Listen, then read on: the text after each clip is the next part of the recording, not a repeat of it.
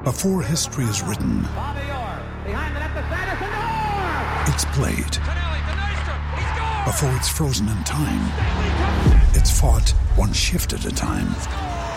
Before it's etched in silver, it's carved in ice. What happens next will last forever. The Stanley Cup Final on ABC and ESPN Plus begins Saturday. Thanks for choosing this free Anfield Index podcast. If you'd prefer to listen to this or any of our other shows without adverts, then now's the time to check out Anfield Index Pro. With AI Pro, you can supercharge your entire listening experience. You'll not only get all of our podcasts without the ads, but you'll have them far faster with our quick publish feature available exclusively for subscribers. AI Pro also puts you in the heart of our sound studio, with an option to listen to many of our shows live and interact with the podcasters in real time as the shows are recording. Upgrading couldn't be easier. AI Pro is available on all popular podcast platforms, and we have our own apps for Apple and Android. Just head on over to AnfieldIndexPro.com and get started today.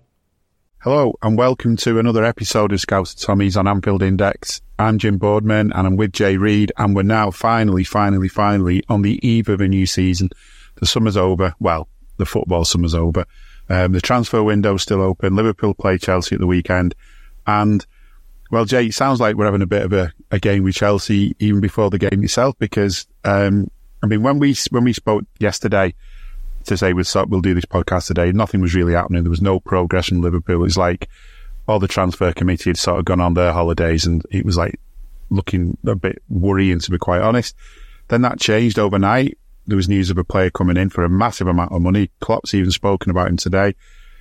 And as we speak now, of course it could change by the time you hear this, but as we speak now, it's looking like it's off because, well, we got into a bidding war with Chelsea, won the bidding war, but maybe they're going to come back with another bid.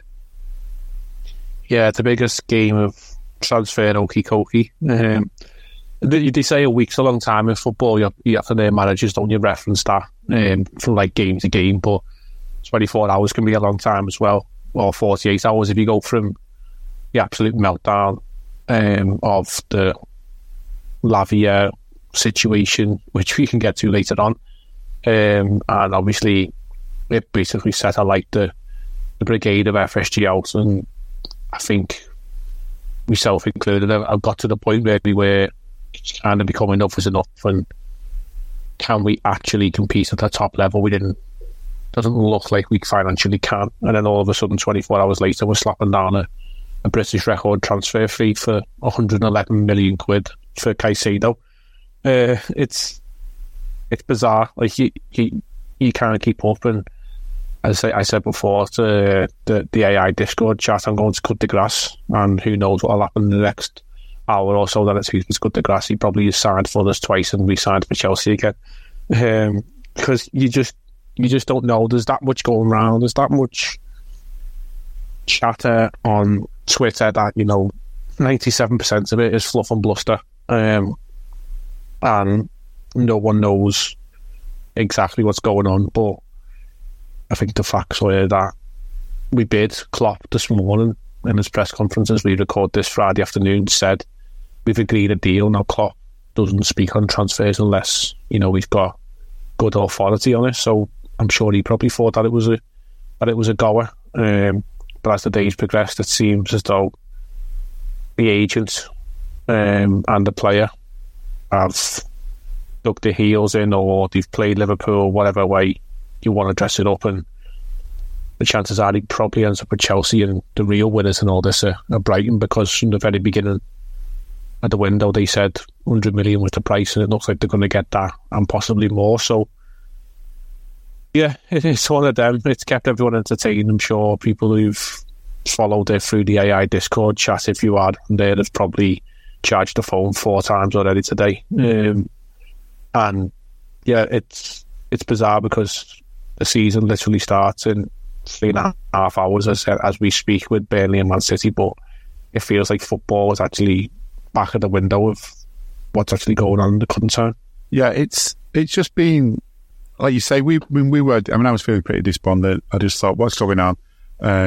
even to the point where you start thinking, have we got like financial problems that we're keeping to ourselves because we've brought sort of 50, 60 million quid, whatever it is, in whatever form it is. It may not all be in one go and everything, but for two players that have gone, 50, 60 million come in, and we were already supposedly looking for players. We needed more, and we were sort of penny pinching with Southampton. I think we were sort of getting to a point where we were just like a few million quid away from the reported asking price. But then, I don't know, it just, overnight, this just blew me away. But then the twist yesterday was that Southampton were trying to sort of geg in on our bid, for the player that we were sort of holding up on. But meanwhile, we were doing this and trying to geg in on their bid. But I think the thing that troubles me about this in a way, though, and it's just a thing with football, it does happen, but the sort of narrative coming out is that the player, Liverpool and Chelsea were basically in an auction. Liverpool won the auction in the end. They put the bid in that Brighton accepted. And until then, that player should not be talking to either club. If you're following the rules, you're not supposed to talk to either club. We know it goes on. And then the narrative today was that the player had already decided in May that he wanted to speak to Chelsea, that he'd already done that. He'd already agreed personal terms. Now, how true that is, I don't know. But if that is true, there's two kind of parts to that. Number one is, if they've done it in the way that clubs do it now, where you kind of do it through the agents and you sort of do it on the hush-hush, why didn't we? Why didn't we get to know what his feelings were? Was he messing us about? Did he give us indications he was going to come to us or what? And if not, have Chelsea done basically some tapping up? Is it legitimate for them to go and speak to him? It just feels like we've been on the wrong side of this. Whatever's gone on, we've not either done what everyone else does and done the talking on the quiet, which I'm sure we've done before, or there's some, this player has basically conned us, for want of a better word, and we don't know if it's true, but you start to get to a point where you think, do we really want him anyway if he's that way inclined? Is he's going to do it to us now and then say we sign him? Is it just going to be something he does to us in a couple of years when he fancies a move somewhere else? Are you that person who has everything? The coolest merch and those must-have fan threads? Well, over at our Anfield Index shop, we've gone that extra mile when it comes to pimping up your Liverpool collection. From our popular range of bespoke design t-shirts, sweaters, hoodies and hats, to our signature edition mugs, prints and coasters, all provided with fast worldwide shipping. We have something for every red. We also stock official LFC merchandise and are licensed with the Premier League and UEFA to sell official iron-on shirt badges and sleeve patches. As a listener to this podcast, you can get 10% off everything with coupon code AIPRO10. Just head over to AnfieldIndex.shop or find us on Etsy by searching for Anfield Index. Yeah, I mean, it doesn't sound like the lad is very well managed. I think he's had issues, through his transfers from Ecuador to Brighton, and then obviously Brighton to wherever he's going now. He was very close to joining Arsenal apparently in January. Didn't happen. Changed agents or whatever, and the agent who he's got now, something Sierra, I think his name is, not Ford, but he's a bit of a bad piece of business, and one of our own, Tony Evans, has tweeted out earlier on today. He had on good authority from someone at Brighton that this agent was trouble. Then another known figure on the social media platform, Graham Kelly, who's done some good information in the past, basically said like this agent is bad news, and it kind of does look like possibly we've been played by the agents and lured into the fact that there was a possibility to get him, and maybe it was all a ploy for the player and the agent to get more cash out of Chelsea, and they're foolish enough and frivolous enough with the cash that they don't really care. They'll do what they want, and things hanging over the head like FFP doesn't really bother them, and they'll flash the cash. It's whatever's the latest card on the market. Doesn't matter who the supplier is, they're going to buy it anyway. Like, if you look at their squad turnover, it's outrageous. Like, you couldn't realistically name their squad from one season to another because it turns over that much. But it's a sad state of affairs because it looks, in all intents and purposes, this was the player that would have been the last piece of the midfield jigsaw starting 11 that we needed. We've got 2 in, but we all know we need more. And what we need is someone who can, win the ball back, cover across the pitch. Basically a hybrid Fabinho and Wijnaldum. We've said many a times we've never replaced Wijnaldum and what we lost as a player, and obviously we've lost Fabinho as well now. So this lad looked like a hybrid of the two that could basically cover the centre field of the pitch, where we've sort of changed shape and allowed Trent to basically do what he wants on the ball and show his talents. And basically he was going to be the security blanket in front of the back line. But I don't know, we are where we are. I guess are we back to square one? Because 48 hours ago we probably didn't even think Caicedo was possible, because as you mentioned, it was all about the penny pinching Reds, and all we've done now is we've basically gone out there and just put all our dollars or pounds on the table and said, this is what we've got, because that's what we bid for Brighton, and I wouldn't be surprised now if we're held to ransom for anyone else who we go for. No, and I actually think as well, I mean, we don't know how it's going to turn out. You can't start hating players for not coming when you still don't know if they're going to come and stuff like that. It just feels a bit... I mean, I still have the attitude, if a player wants to come to us and we offer him money, we offer the money that the club wants for them, we offer them, decent ways that puts them on a right level compared to other players in the squad for whatever we think their ability is. If we do that and they come to us, that's great. We want them. If we do that and they don't want us, then fine. We don't want players who are, sort of only motivated by money. I think there needs to be more to it than that. And sometimes maybe a player will take a little bit less to come to us if they feel that we can deliver something more than maybe some other clubs could do. And at the moment, looking at the stuff that's been said, like the stuff that different journalists are posting and stuff like that, it's basically, in my view, it's this thing in football that you've got agents who are trying to, as you've just said, squeeze the last penny out of either a club. Of either club, they'll get into bidding wars, they'll see what they can do, and they take a chance.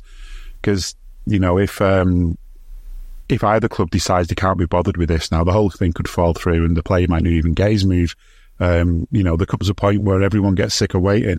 So you're playing a dangerous game in that way. But a lot of the stuff that's coming out feels to me that it's going to be agents this leaking information, trying to get this to play out a little bit in the press. And the way Liverpool have done this business is so quiet. We've literally not done it in the media. We've just stayed away. This was completely out of the blue that we were in for the player, let alone put in such a bid.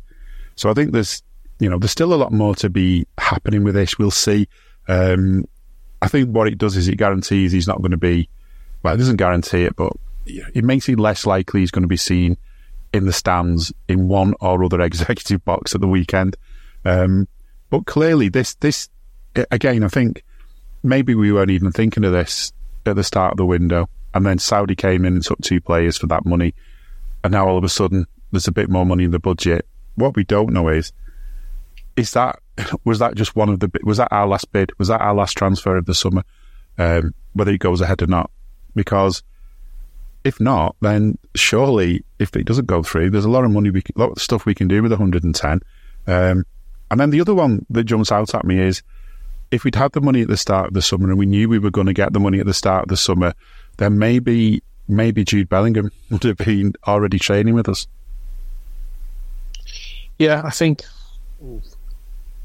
I'll go backwards from that. The Jude Bellingham thing, I think multiple people out there, I think it must have been Dave Hendrick as well, had put something together where it was like Jude's transfer fee plus wages over a 5-year deal was something like 300 million, roughly, give or take. Given what he's rumoured to be on around, we would have been having to compete somewhere in the high echelons of wage bill, compared to what roughly transfer fee in Caicedo would have been something around like the 150 to 160 mark over 5 years, near of half the total cost. And when you think of how we are run, penny pinching or not, we do try and run a tight ship, and we've slashed the wage bill in what we've lost. Especially if you look at the midfield alone, Fabinho, Henderson, Milner, Keita, Oxlade, Chamberlain. It's probably the best chunk of 700 grand a week there off the wage bill. And what we brought in Szoboszlai and McAllister, you can pretty much say, with all intents and purposes, no doubt that it's not 700 grand that's getting paid to those two lads. It's much less combined. So we would have been, financially better off on the wage bill structure week to week had we even got Caicedo through the door. Yes, we probably could have also afford the Bellingham, but the logical answer, which we said many weeks ago, was, is one Jude Bellingham fixing all our problems? This was obviously before Fabinho and Henderson even went. The answer was no. It would have been, one Jude Bellingham or two or three other lads that fitted into multiple positions and allowed us flexibility was the sensible and correct thing to do, and that looked like the route we were going down in the early two signings. And then obviously you add to that losing Fabinho and Henderson, it's only heightened the requirements, what we need in there. And I wouldn't have thought that getting Caicedo would have been the last signing of our window. I would have hoped and liked to have seen one more, whether that be in midfield just for strength and depth of numbers, or what I think we also need is a left-sided centre-back. I think it's very evident that we can touch on what we've seen in the friendlies, but we're too gung-ho if Trent is going to play a hybrid midfield role. Andy Robertson, you can't make him into a left-sided centre-back. It's just not going to work. He's naturally a left-back / wing-back. You can't tell a dog not to run when all its life it's been running in the field. Do you know what I mean? It's going to want to carry on running and chasing that ball, basically.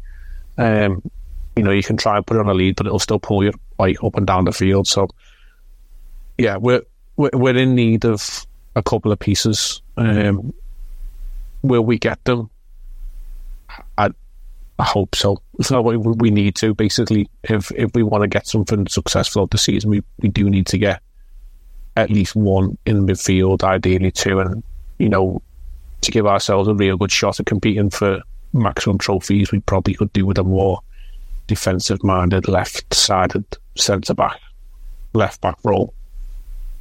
Yeah, that's the thing. I think that's something we said all summer. I think it's something we were saying even as the season was sort of coming to a close and we were seeing Trent do this, that if you're kind of playing permanent with three at the back, you need three central defenders. But the way we kind of do it, you need somebody who's got that ability to be a full back and a central defender. And there aren't, I think that gives you a player that is firstly a centre back who can also play a left back, rather than a left back who can kind of also play in the centre, because that, it's unusual. I mean, I know when he was Jamie Carragher played at left back and played at right back and eventually became a centre back.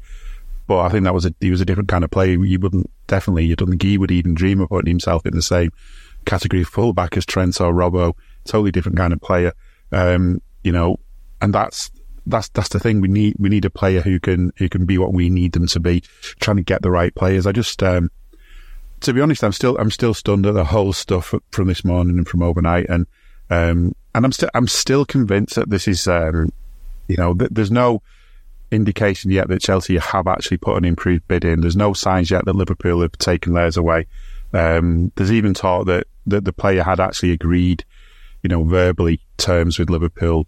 Obviously there's going to be some bits and pieces to iron out with all of that. Medicals need to be done, and maybe how things are going to get paid needs to be done. But, lawyers can get that done. In fact, this is the other mad thing about it. If this was like the last day of the window, it's surprising how quickly things can get thrown through, isn't it? So if we need, I'm sure things will move on, but maybe we just need to move on for a bit from that, because the season's starting this weekend, and there's quite clearly no way that the squad is going to be improved before Sunday. I'm not sure what the actual deadline is to bring players in to play Sunday, but you normally need 48 hours or something, don't you, to get all the clearance through and everything at this point in the season. So we start with what we've got. And I think, well, we said last time that there's confidence that we can do something this season. We can build on last season. There's definitely some younger players who've stepped up, maybe potentially going to be, a year better on, a year more towards being ready, if that's the right word. And we've kind of got rid of a couple of the players, or more than a couple, a good few of the players who were a year older in the negative sense that they were now further away from their peaks. They were further into the decline. But, I still feel that we, if this transfer went through, there'd be loads of praise. But I'm still reserving the praise, because really this should have all been sorted out. As soon as we knew the two were going off to Saudi, we should have had deals lined up, and it feels like we're going to be sort of thrown in at the deep end. And the friendlies have been a bit mixed, and you can't really judge everything off pre-season friendlies. But I think maybe when we played Bayern, that maybe was the one that's maybe the closest to a test of what we're going to get this season. A decent side. We scored against them, but they scored more, and we lost out in a 7-goal thriller. But it just feels like the recipe's there for us to have another season like we did last, which is worrying, because I don't know about you, I'm not ready for another one like that. No, it's not filling you with great hope. I think we've scored something like 22, 23 goals over pre-season, over 5 friendlies. Our goal difference is something like +7. It's not a recipe for success. Yes, you might win a few games, but you're also going to lose in your fair few amount of games as well. And what was striking is we've not kept a clean sheet. I don't think in any of our friendlies. Off the top, we might have kept one at the very beginning. But teams have been able to slice through us, and think back to the most recent friendly on Monday night against Darmstadt, who were an outfit who've just come up from the second German league into the Bundesliga. So, you're being nice and maybe compare them to something like the level of Burnley in our current division. And 3 or 4 times in the first half, they were through. They got their goal, the nice bit of play down the right-hand side, and the ball clipped in. And it was basically one lad running right the way through the massive gap between, I think it was Kanate and Trent, because Robbo was close upfield. Virgil had pressed into midfield, and Trent was trying to cover in as a right back, and Kanate was covering across for Van Dijk, and this lad just basically, ran straight through the middle of the gap, round at Allison, and took the goal away nicely. But there was 2 or 3 other instances in that game where, a simple clip ball and a player and a team with better quality in the attacking third will put you to bed, as Bayern Munich proved. I didn't see the whole of the Bayern Munich game, I seen half of it, but it was a basketball game and such that it was, a friendly and there's loads of goals. But the lads with quality like Sané and Gnabry, when they got on the ball in the final third, they created chances, they scored goals. And if we do want to actually have ambitions to compete, which should always be the standard for Liverpool at every start of the season, whatever competition we're entering, whether it's Europa League, Champions League, or just your domestic cups and your actual bread and butter of the league, you go in there at the beginning of the season to win everything. That's the bare minimum standard. Regardless of everything else that's going on, what's the point in playing football at the top level when the money that's involved and the prizes are offered if you're not actually wanting to win them? If you're just there to take part, then you're probably in it for the wrong reasons, in my opinion. But we are undoubtedly short and undoubtedly far too open, and it's a recipe that isn't going to give us too much success. Yes, it might give us glory games. You think back to last season of 7-0 Manchester United, probably the highlight of everyone's season, but that glossed over so many bad performances, so many embarrassing performances that you'd be ashamed to go into work the next day. And we've been hammered by teams who we would consider nowhere near as good as us, and played off the park multiple times, and you'd think you can't even defend it because it's happening week on week. And you get that feeling in the back of your mind that if we don't address certain issues, it's going to be like that again, where we play Chelsea this weekend, we may go to Stamford Bridge and get a result, but then we play Bournemouth next weekend at home at Anfield. Would it be a surprise if Bournemouth comes to Anfield and got a draw? Absolutely not, because of the way we're playing at the moment. So you would like to nip that in the bud nice and early and had transfers have been done, then, maybe it had, but I guess there's not a lot we can do as fans apart from voice our opinions, but I don't think what we are going to be doing is reaching for any green and gold scarves and storming the stadium, because we're not like that sort of crowd down the M62, but there is a lot more unrest at the moment with the fan base, and this week has sort of escalated that, so it's getting to a tense time, really. Yeah, it's mad, isn't it? Like you were asking for something, you're asking for a gift, hoping to get a nice gift, hoping to get the present that wasn't even like a sort of nice to have. It was a need to have to do what you want to do, to be as successful as you want to be. And you were thinking this, like a 40-50 million pound gift would help sway things and make you feel a bit confident. Then they go out and try and, promise you 110 million quid gift, something twice as much, and then you have it taken away. It's all a bit mixed up. But, I think it's strange as well that of who were playing on Sunday, that they were sort of being linked with wrecking our bid yesterday. Now we've been linked with wrecking their bid and stuff like that. Yeah, it's all ahead of the game, and just feels like as well there's a sort of little touch of it being that sort of plastic rivalry that we have with those, the club that's fond of its plastic flags. But maybe let's have a look ahead to that game. I mean, Chelsea last season, we feel we had a bad time, but they had an even worse one. Obviously, they were reeling because their owner, who'd obviously, I'm sure, stuck perfectly to financial fair play throughout all his time, got sanctioned. He had to sell the club, and then in came a new guy who just seems to be finding a bottomless pit of money to throw at the club. And I can't help but think that some point or other, financial fair play's got to kick in there, because they can't keep spending that kind of money and not sort of have something to balance the books. But maybe I'm wrong. Maybe football doesn't care anymore. But it's definitely a different Chelsea to the one that we played the last couple of times. Definitely different to the one that had Frank Lampard as manager. And this manager they brought in from, known best to people, Premier League followers, I suppose, as the Spurs boss for a bit, but he's been off and done other things, and now Pochettino's coming in.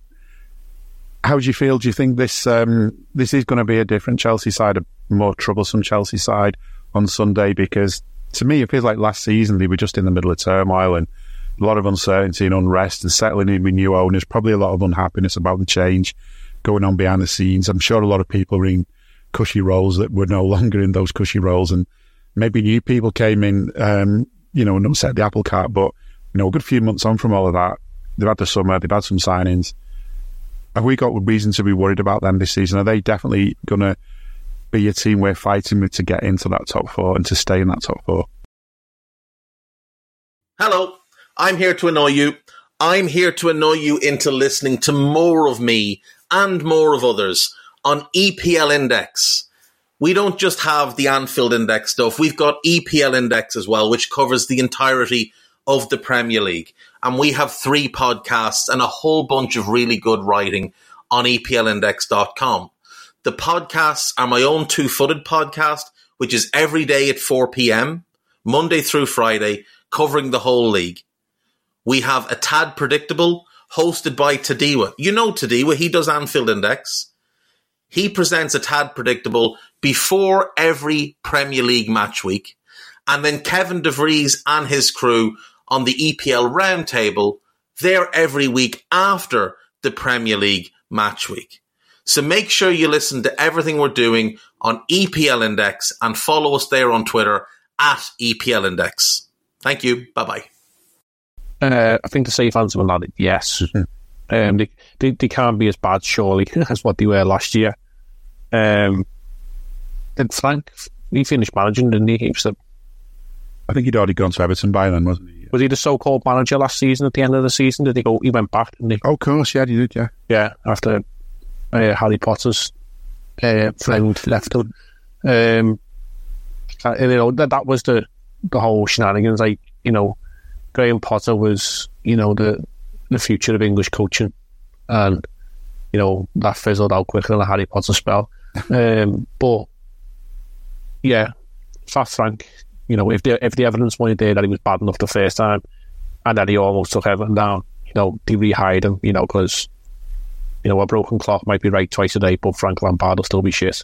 But they can't be as bad, I don't think. Like, they've got an actual manager, and now, like, whatever people say about Pochettino, he's a man with, good credentials in the game. He knows what he's doing. Okay, he's been off and managed PSG, and that's a poison chalice of a job. So, I suppose he knows what he's doing when he's taking the Chelsea role, considering he's at PSG on his CV. But I couldn't tell you who their lineup will be, because I don't know who they've signed. I don't know who they've lost. Following the Liverpool transfer saga through the summer is bad enough without trying to follow Chelsea. You sign players and loan players out, and do all sorts of dealings on a daily basis. But they will be better, and I think from what I've sort of have read and seen, they've got a much sort of younger nucleus of a squad, and new manager, few new players. Maybe, just maybe, we're going to get them at the right time. Okay, we've got to integrate a few new players, but the nucleus of our squad is generally there. The keeper, and if we go as a back four, whether they line up and play as a four, we pretty much know it's going to be Alisson, Trent, Konate, Virgil, Robertson. The likelihood is the front line will be Salah, probably Diaz, and one of Gakpo or Jota. And then in midfield, there's going to be the two new lads, and maybe another, whether it's Gakpo or whether it's Jones. But we pretty much know what we're going to be rolling out with. It's sort of the midfield that's new, but we knew we needed that anyway.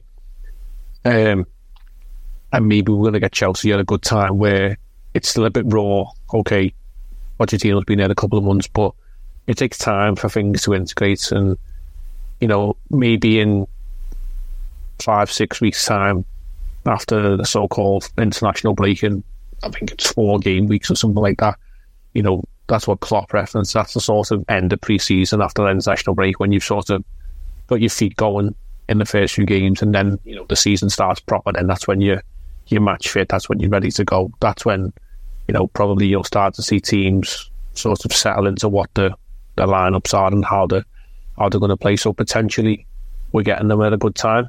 And everything that's gone on in the last 24 hours is only going to add extra spice to the game. Not that their atmosphere can be much livelier than chanting Chelsea repetitively for 90 minutes while waving a few blue bits of plastic in the air for the opening ceremony. But it will sort of give a little bit of extra to the game, and like I say, won't be there in any sort of realm of on the pitch. He might be in the stand for one team, one of the likely to be the team in blue. But I think we go there positively, and I will be confident of getting a good result out this weekend, because I just feel as though we're a bit more settled than what they are overall, and that should hopefully result in a positive result, given that we could concede goals, but we know we can score them. That's what pre-season's proved. We can score goals and we can spread them around. So fingers crossed that's a positive sort of vision as to what we do at the weekend. Yeah, I mean, Klopp speaking today, and obviously I'm sure that when he was coming out with these words at his press conference, he was buzzing about this £100 million transfer and all the rest of it, which we'll wait and see what happens with that. But he was saying he loved the pre-season. We worked hard. He said he enjoyed it a lot. He said the boys were open. We did a lot on the pitch and in meetings as well. We really wanted to learn our game. Not again because it must be different to what we did before, but we wanted to make sure we are really ready to go to the next level in our game together. And then he started talking about this Liverpool FC Reloaded, which is the kind of little phrase that he's thrown in there today. And you just... sometimes when I hear that from managers, I get what he's saying, and internally that's probably a great thing to say to the players.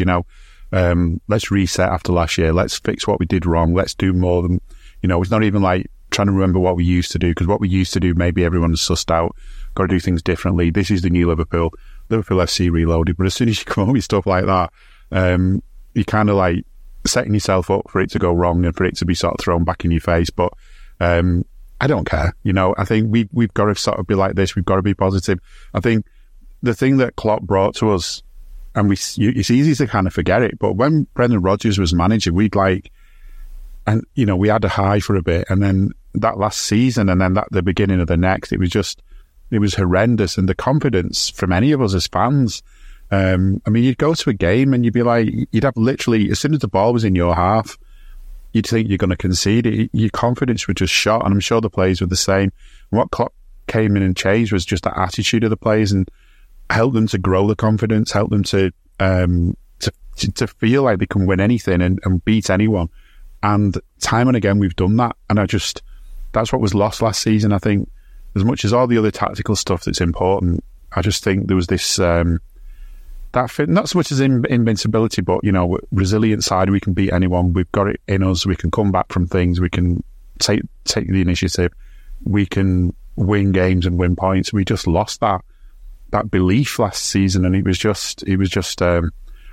troubling to see. But, this season, you know, for us, it is a reset. And I think Pochettino's not going to have that manager bounce necessarily, because that tends to happen when a player's, you know, new managers come in on the Monday to training, and by the Saturday, everyone's had a kick up the arse and they're ready to actually start playing better than they did for the boss that's just been sacked. And, you know, that can sometimes not even last more than a game. But I don't think there's that side to it. I don't think it's even necessarily enough of the same squad. It's going to be whatever he's put together. So I'm confident. It's just I still think that Liverpool on the day can beat just about anybody, but we'll wait and see. But when you were naming the players then as well, apart from the back four, which we know was sort of down to the bare bones, if we're honest with ourselves, with the back four in terms of cover and everything, and as you say, even in terms of having the right personnel for the shape we want to play. But up front, we've actually got a decent number. We've got alternatives. If everyone can stay fit, we're going to have players who are like jumping at the bit on the sideline to get on when they're being left out of games, because we can't always play them every game. And in midfield, you know, Curtis Jones last season really started coming into his own. We've got two new lads to play in midfield as well, but there's also Trent might go in there from time to time. I mean, maybe, I don't know, maybe it's this glass half full, glass half empty. I mean, apart from the defence, I don't know, maybe we've been panicking a bit. Did we need to sort of worry about bringing in more midfielders? That's what you start to think. But then, of course, yes, you do, because the thing to remember is last season as well, and the season with COVID, it's the injuries that killed us, because we had enough players in the squad. If everyone was fit and ready, we'd have done much better. We haven't got that cover again at the back, have we? And even in midfield, even with the players you name, great. If all of those players hit the ground running and turn out to be the perfect combination, can't play every game.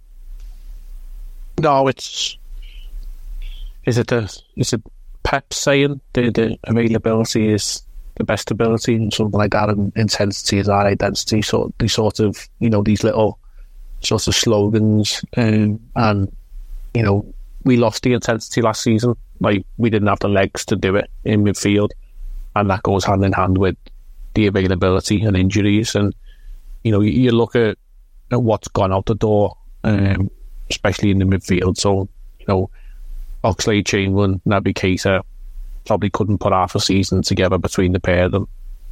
And then you probably throw James Milner in there and what he contributes. So, like, you know, those three players combined probably contribute to one fit player's minutes.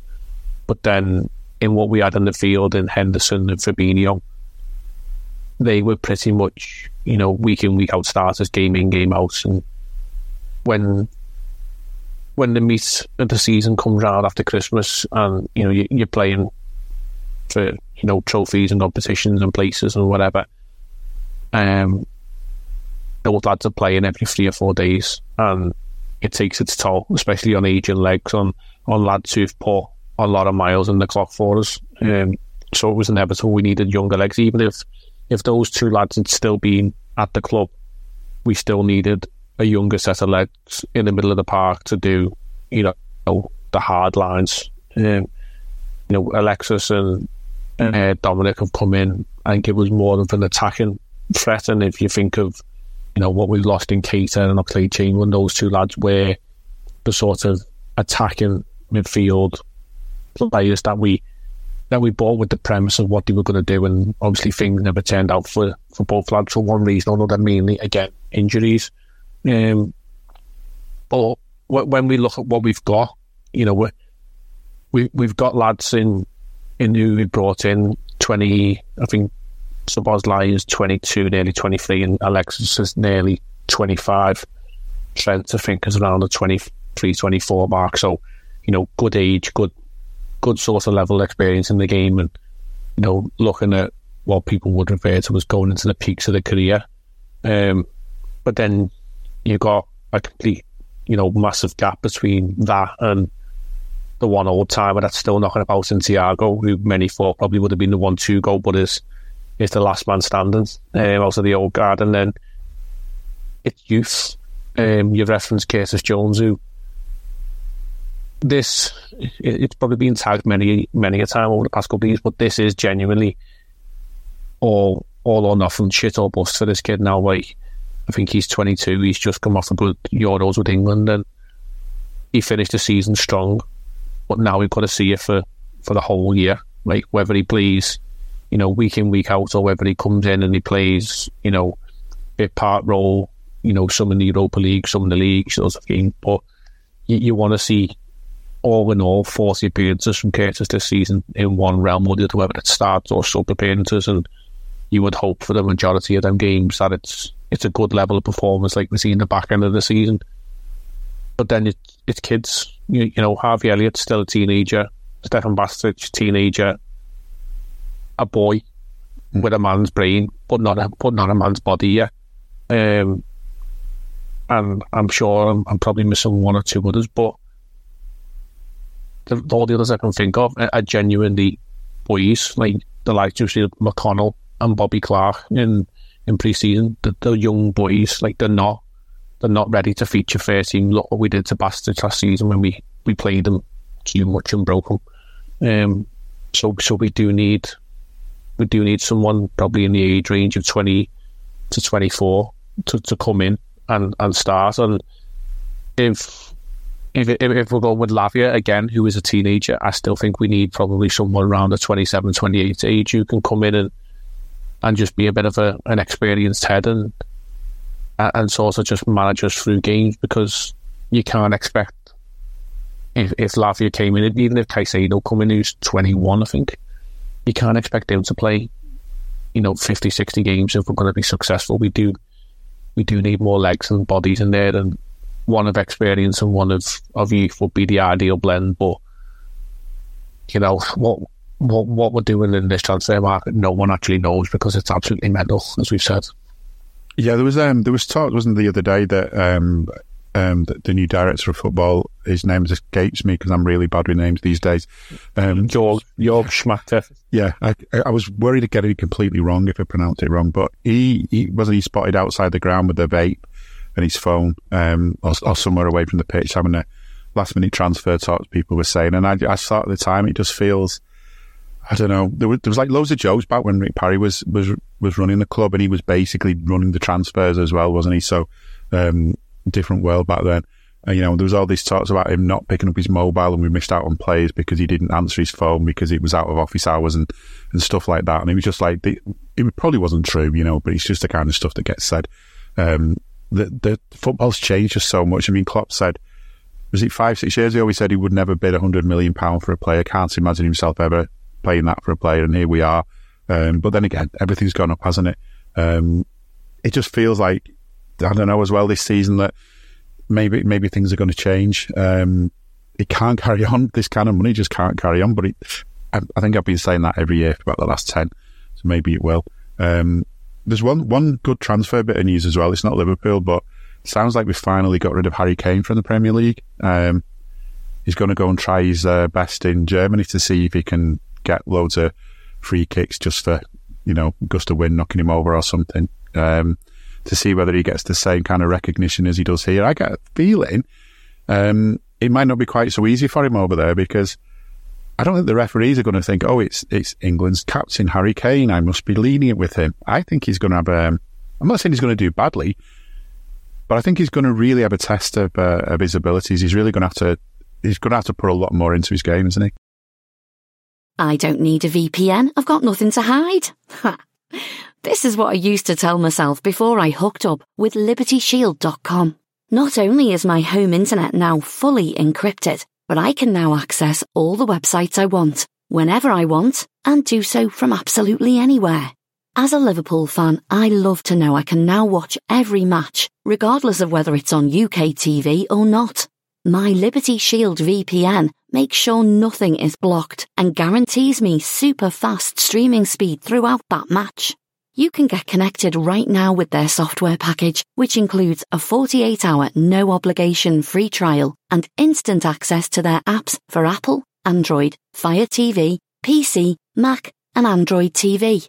Or go a step further like I have and get one of their pre-configured VPN routers. These small but powerful devices allow you to easily connect every device in your home to VPN, making it the perfect solution for smart TVs, Mac boxes and games consoles.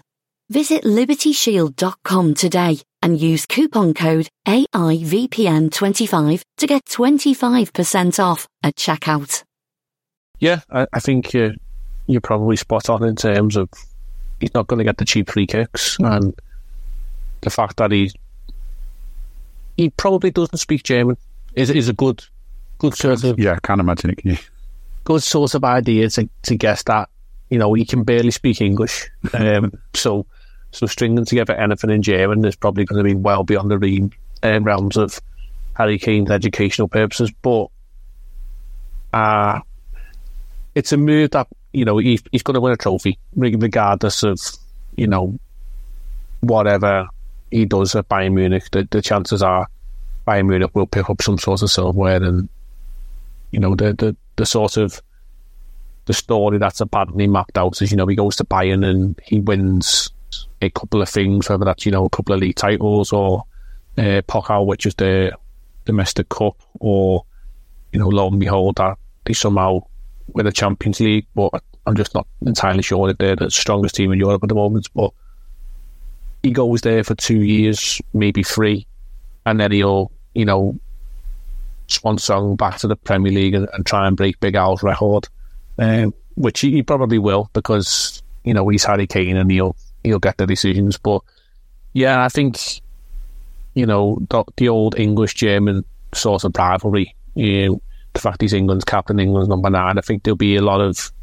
you know, German natives in defences of the teams in the Bundesliga. They'd probably think, well, let's see what you're really made of. Let's, you know, have a little nibble at you, and you're not going to get away with that sort of thing over here. And then let's see how he handles it. You know, he is going to get chances handed to him on the plate, because, as we spoke earlier on, you know, the likes of Sané and Gnabry and their team are levels above so many of the players, and he'll always create chances. But yeah, I don't think he'll have it as easy as some people make out, but he'll probably still go over there and bang in 20-25 goals. But yeah, it's nice to see the back of him, because whenever you play Spurs, you're quite confident of getting a result, but you've always got him on the pitch. And, you know, you think back to that mental game last season, and I think he got 1 or 2 in that. You know, and he's just always there. It's that sort of bad smell that you can't sort of get away. The shit that won't flush down the toilet, he's always there. But you know, maybe now we've found a good level of bleach, and he's going down the pan for a couple of years. But, you know, good luck to him. And yeah, I can't imagine he'd be doing many interviews with the locals, put it that way. No. You know, good. Yeah, as you say, good luck to him. He enjoys it over there, and I feel sorry for anyone who does follow. Well, I suppose it'd be something to laugh at if you do follow the Bundesliga. I don't myself, but, you know, maybe I should. I get told I watch too much football already, really. So you have to draw the line somewhere. I'll have to work on that. I just seen something as well. I mean, I'd heard that they were struggling, but apparently Chelsea also, they won't have a share sponsor on Sunday. They've been struggling to get someone to be the main sponsor on the front of the shirts, and apparently they were going to go with Paramount at one point, but the Premier League said no. I mean, Paramount Plus is doing all kinds of sports sponsorship at the minute, because obviously it's a worldwide brand name. One of the worst apps going, even if the content's okay, but the app itself's awful. But apparently the Premier League didn't want them to have that, because it might upset Sky and TNT and BT are now called, and all the others, so that went out the window.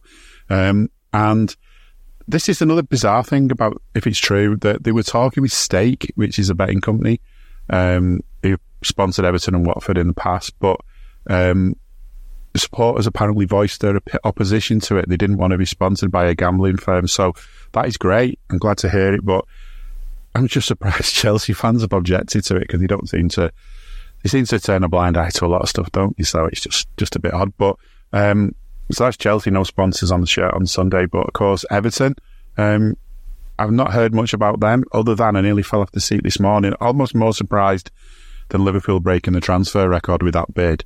Apparently Everton have paid 15 million to sign someone. I need to check I've actually seen this, and I've not actually just imagined it. Everton in the transfer market? Yeah, they've signed some kid, Sporting Lisbon. Well, it's a sporting club de Portugal, as I give them the proper name. I do apologise for any Portuguese listeners there, but I won't try and butcher his name because I don't know it. But he's 19. I think off the top of my head, he scored 4 goals in 30-something games last season. So probably is Everton standard. Probably fits the bill perfect for them. But 15 million quid is a lot of money for them, for the team who's skint anyway. And yeah. I don't know if he's gone yet, but apparently Damari Gray was going to Fulham for something around 7 or 8 million, and I think they paid 1.5 million. I think we spoke about that last week as well. I don't know where we are with transfers. I've been on a holiday for the week up in the Lake District, so signal isn't great at the best of times. And with everything that goes on, it's, as we said, it's just about hard enough keeping up with what Liverpool are doing, never mind anyone else. But maybe Everton are spending cash that's going to come in, or maybe they're borrowing things on a never. But apparently that they're still under investigation, as are Man City and as will be soon Chelsea. But for what financial fair play is worth, you might as well write on the back of a cigarette packet and let it blow down the road in the wind, because it's not actually worth anything, is it? In reality of the game, it seems like we are the only club who follow them rules. But I've not been in Ware, so I've not spoken to any of the local Blues. But I still think, gauging sort of general feeling from beforehand, that they're not overly positive for the season. And I think we've said in the past, if we think we're short, they're significantly shorter in terms of what they've got quality of squad wise. But it just seems odd, I don't know about yourself, that the season starts tomorrow and there's no sort of build up. Well, the season starts tonight and there's no sort of build up. It doesn't feel real. That buzz and excitement of going into a season seems lost. And I don't know if, as we've said in the past, it's this social media thing, and we can count to like all the Saudis, and they've blown apart the transfer market, and everything's just all money and which players are going for X amount of fees. It's sort of lost its feel and its appeal that the season starts tomorrow. It just feels real odd that that's what's beginning. Yeah, I did my fantasy team a couple of weeks ago, and I keep meaning to look at it, and I know, well, I'm not going to get it changed before the deadline. It's come all of a sudden. I think playing the first game on a Friday night kind of takes away some of the build-up as well, because it's sort of, it comes out of nowhere, doesn't it? Because you think to yourself, the football Saturday, Friday night football isn't a thing we're used to. And I'm not against Friday night football necessarily. It just depends on what else is going on. I'm not totally against it, but it just feels weird to start the season on a Friday with one game. It's much better, I think, when you play near enough all the games, even if they're not, there'll be a lunchtime kickoff maybe on the Saturday, and then all the good few 3 o'clocks, and then an evening kickoff and stuff, and that really gets things going. It just feels a bit strange to be starting it early, and I agree, it's just not, I don't know, I don't sort of buy a daily paper anymore like I used to do, and that was one of the things that always used to give you the build-up as well, wasn't it? I don't know, I agree, it's just, the build-up's just not been there, it's just not been in my face. It's, and maybe as well, it's to some extent, like you said, you've not really kept up with the transfer window because you've been away and there's been bad signal and all the rest of it, but I think, in other summers, maybe maybe, I know with me, I would have thought much harder to find some signal to keep up with the transfer window stuff, whereas now I just feel like there's no point getting too excited, just wait and see what happens, deal with it when it's actually done rather than deal with what might or might not happen, and you end up sort of zoning out. But I don't know, the excitement's there, but I think you kind of, whatever it is, however you watch football, whether you go to a game, whether you watch it on TV, in a pub or at home or with mates or wherever, however you enjoy the game, I think once you're back, once that routine's there again, that in that first sight of the ground, if you go in the game, or you're first walking back in the pub and maybe seeing people you've not seen since last May and things like that, when all that sort of kicks off, you get it back, you get the buzz back. But I know, I agree, that sort of, there hasn't been any of the sort of big sort of TV ads and things, but maybe because of streaming we don't see the TV ads. There just hasn't been that build-up, you're right. And I think football is relying now on people who've been through it before, just remembering that and getting into it. And I think, once that game kicks off, you forget everything else, don't you? It's all about the match itself, and that's the bit I'm looking forward to more than anything. Just the football, just literally kick off 90 minutes or more, because apparently there's going to be some changes to the way time wasting is dealt with this season. But I looked into it, and maybe I've missed something, but the only thing they seem to be doing is allowing the referee to add some time on for goal celebrations, which I kind of thought they were meant to do a little bit of that anyway. They sort of had to make an allowance for every goal, but apparently they're going to be able to add time on for goal celebrations, so we could have a few more games where instead of the automatic 4 minutes at the end of the game, that just seems to automatically be added to just about any game. We might see a few more of those 9, 10, 11 ones. I did see, because last Saturday,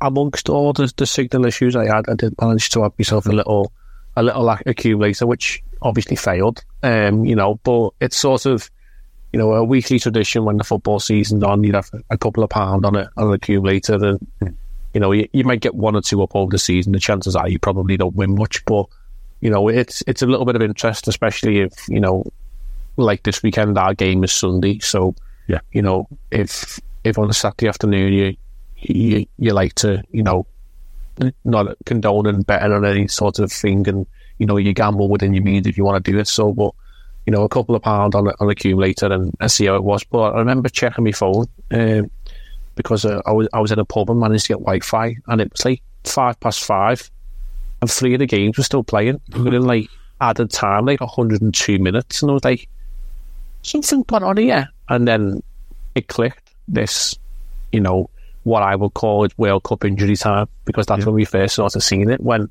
the sort of essence of stopping the clock when the ball was dead and having the time at the end. And I'm all for that, because there was times last season in Newcastle and Brentford strike me in the face as the most obvious ones, when Newcastle came to Anfield and were quite happy to pay for the draw from the first minute, and then Fabio Carvalho, that lad we signed last year, who's now roaming around somewhere in Leipzig, popped up in the 97th minute because the minimum of the 6 minutes at a time was elapsed. However, during that 6 minutes, Newcastle decided they wanted to time waste even more, and the referee, within his rights, added on the required time that he thought was needed, and lo and behold, we scored a winner. And then I remember Brentford coming to Anfield, I want to say somewhere around February, March time, and every set piece, whether it was a throw-in, whether it was a free kick, whether it was a corner, they must have wasted the best part of 45 seconds to a minute, whether it was changing the taker, whether it was shuffling around formations, whether if it was a free kick that was maybe 40-50 yards from goal, just inside our half, and one centre half would maybe go up and then a left back would go to take it, and all of a sudden the right back would be trotting across the pitch because he wants to take it to change the angle and so on. And you get to the end of the half and it's a minimum of 1 minute at half time, the standard 1 minute, and then you get to the end of the second half and it's maybe a minimum of 3 or 4 minutes, even though you've had 4 to 5 sub changes, a couple of goals, and it's meant to be at least 30 seconds per sub. So in this day and age when you're allowed 5 subs, if you think most teams would make 3 or 4 subs each. Yeah. You had the minimum of 4 minutes there, roughly, maybe 5. A goal or 2 thrown in there. You're looking at minimum 6 to 7 minutes at least if you were to go on the required rules and regulations. But I'm all for it because it would, in theory, it would promote more positive play. It would try and stop these teams from being negative. And some people might look at it and say, well, we'll carry on time wasting and hold out. But we said earlier on that the attacking players at Liverpool have got, if we're drawing the game and the board goes up at Anfield and they say it's going to be a minimum of 9 minutes or 10 minutes, and you look at the bench and you could maybe go, right, well, we'll lash on Darwin Núñez because we go, well, one last roll of the dice sort of thing, or we'll lash on, Jota or someone like that if we haven't used them at this point. And you think, well, 10 more minutes at Anfield for the team to hold out.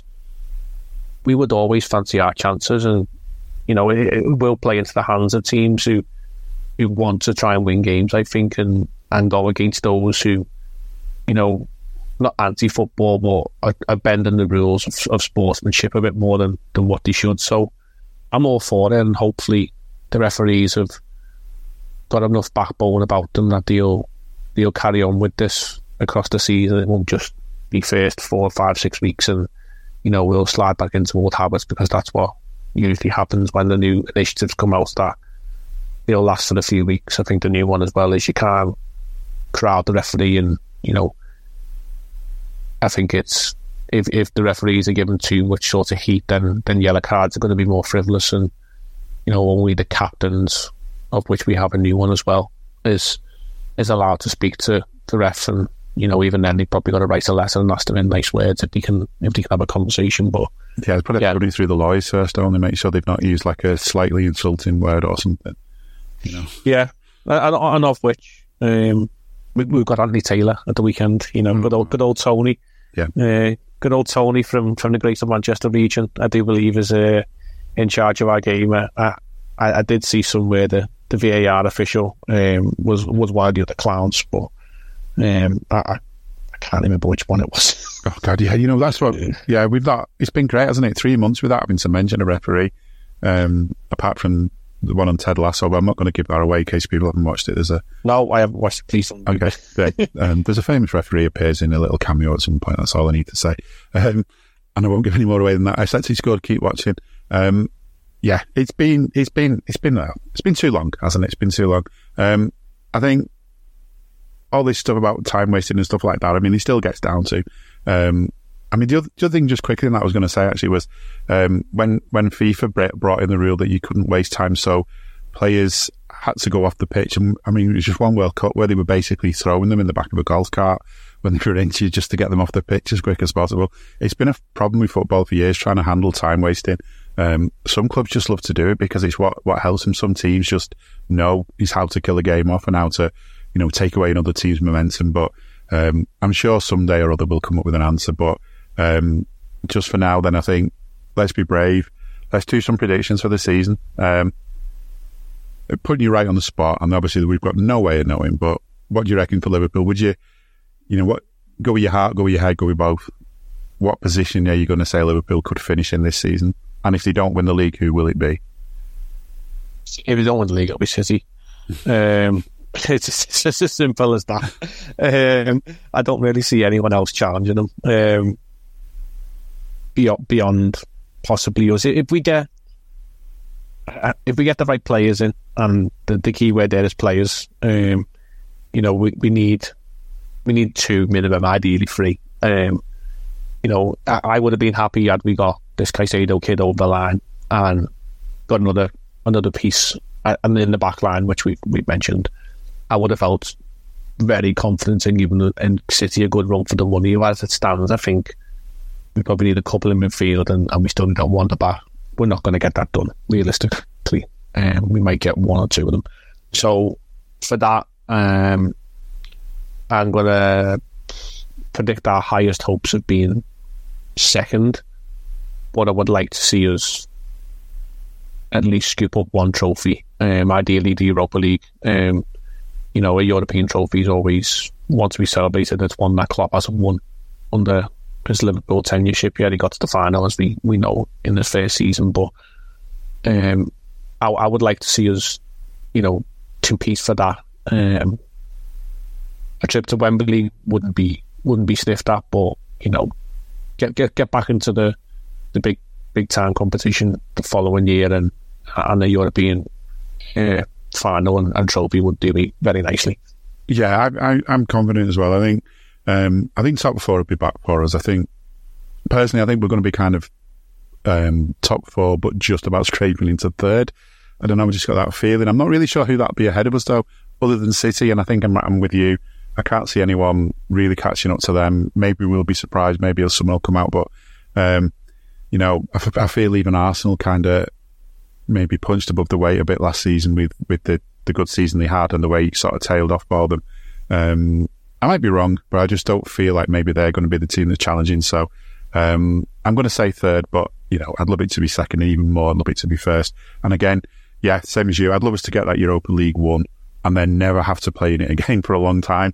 But it'd be good to win it while we're in it, and just be good to get winning games again and enjoying every game. Because the thing is, right now, start of the season, all these games to come, 38 league games, however many cup games, all good things ahead of us. But each game that comes has to be enjoyable, and that's the thing you can kind of sometimes forget when you're so focused on the end result list. So I just hope that every game this season that we really enjoy, the vast majority of them, that the referees don't spoil them, that whoever we sign or don't sign, we've got a great team in front of us, and that, you know, just come on you Reds, and as we always do. But for us, that's it for now. We will be back really soon, and we'll be able to talk about a match. But again, as always, thanks for listening. Thanks as always for listening. Thanks to Jay, and we will see you soon. We hope you enjoyed listening to this Anfield Index show. Please be sure to subscribe to our channel so future podcasts find their way to your device automatically. There's nothing quite like fan engagement, and we'd love to know what you think of anything discussed on this show. The best way to get in touch is over on our free Discord community, where both podcasters and listeners debate the hottest LFC topics 24/7. Sign up free now at AnfieldIndex.com/Discord. You won't regret it. You can also follow us on Twitter at Anfield Index, and find us on Facebook by searching for Anfield Index. Oh, and before you go, we'd love it if you could leave us a 5-star review on your favourite podcast app. It only takes a couple of seconds, and it means the world to the people who create these free shows. Sports Social Podcast Network.